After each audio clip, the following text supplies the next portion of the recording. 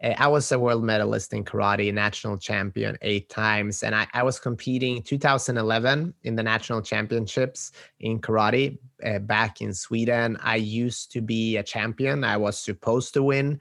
That day, I lost. I didn't even medal. I lost big to one of my best friends in front of everyone that I knew. And I also saw a lot of people around me that they were actually happy that that happened. So it sucked in many, many ways, right? And for the first time in my life, I also made a decision at that time, and that was to not have any excuses, even though they were easy. I could easily find a lot of excuses why I didn't get the results that I wanted that day. But I decided to, shut up. And uh, something happened with me that day and that following year. It was a burning desire to become better, to learn more, to work harder. And 1 year later, I did become a world medalist. And I'm almost 100% certain that that wouldn't have happened if I did not experience this hard moment in my career, so to speak, being humiliated, being, losing in front of everybody when you're supposed to win, and kind of challenging everything you believe in. And I think the burning desire was one thing that made me become better, but also going back to the roots and my why did I love karate so much? What I had lost that because it was all about winning instead of talking about the real thing, which is the passion. Why do you do things? Like, why is it fun? We have a certain amount of time in our life, and if you're fighting battles and competing in a field you don't even want to win, I mean, what's the point? Right. So I just wanted to share that with you and see what your take on that is, and maybe you But have some example from your own life. and I appreciate you sharing that. I can imagine what that felt like, Yeah. and those are defining moments. I'll share with you. Yeah. Probably the greatest loss I had in my life was I lost my husband, and I had small children around Sorry. 2010. And, I was I was in Connecticut at the time, and I had a big job, and I had small children at home. I think my youngest at the time was 3. And, I found strength and realized that I could put my head in the sand and sulk and, say, woe is me, and what am I going to do?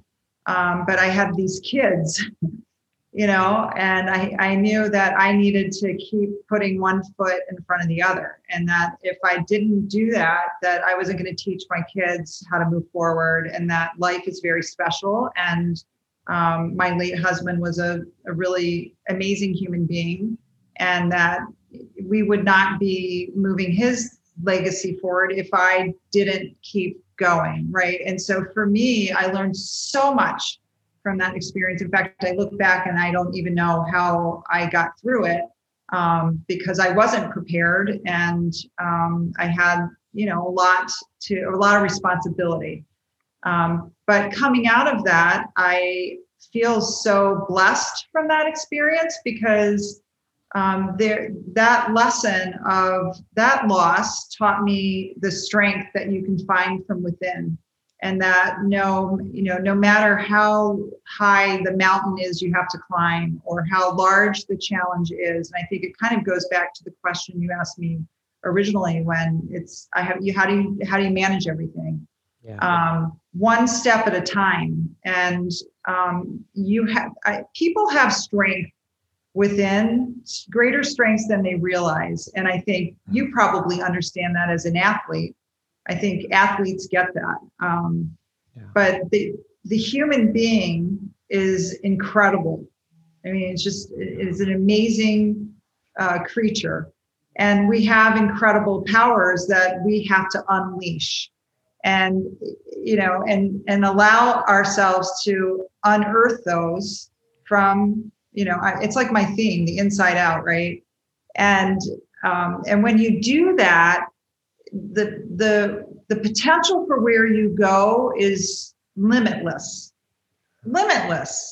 So no matter how big a loss, no matter how huge the challenge, there's strength in every individual to be able to conquer it and beat it and have, almost up yourself and up your game every step of the way. And that to me is the greatest lesson I've ever learned from loss. And I don't think I'd be where I am today had I not had that loss, had I not had that challenge in front of me to provide for my children, face very difficult decisions financially, professionally, as a parent, and then lead teams and end up where I am today. So I'm grateful for that, and I think anybody who has a challenge like that, you're going to have them. That's life, right? Life presents these different mountains that you have to climb, and it's because you can climb them. You just have to know who you are and allow yourself to take on the challenge. And so I think, that lesson has permeated every part of my life, because I didn't want my kids not to learn strength and perseverance, right? And I don't want people I work with not to realize they have huge potential, right? And it's up to me to unearth that. And clients, right? I work with businesses who say, I can't grow my business. Well, why not? You've got these brilliant humans that are on your team, and we just need to give them a North Star to rally around. If you don't have core values, let's write the core values. We took one company from bankruptcy to a $1.5 billion sale in 18 months. Wow. Why? Because we helped them articulate core values and get their people to rally around this North Star, so they knew what their purpose was each day. So it's like with your competition.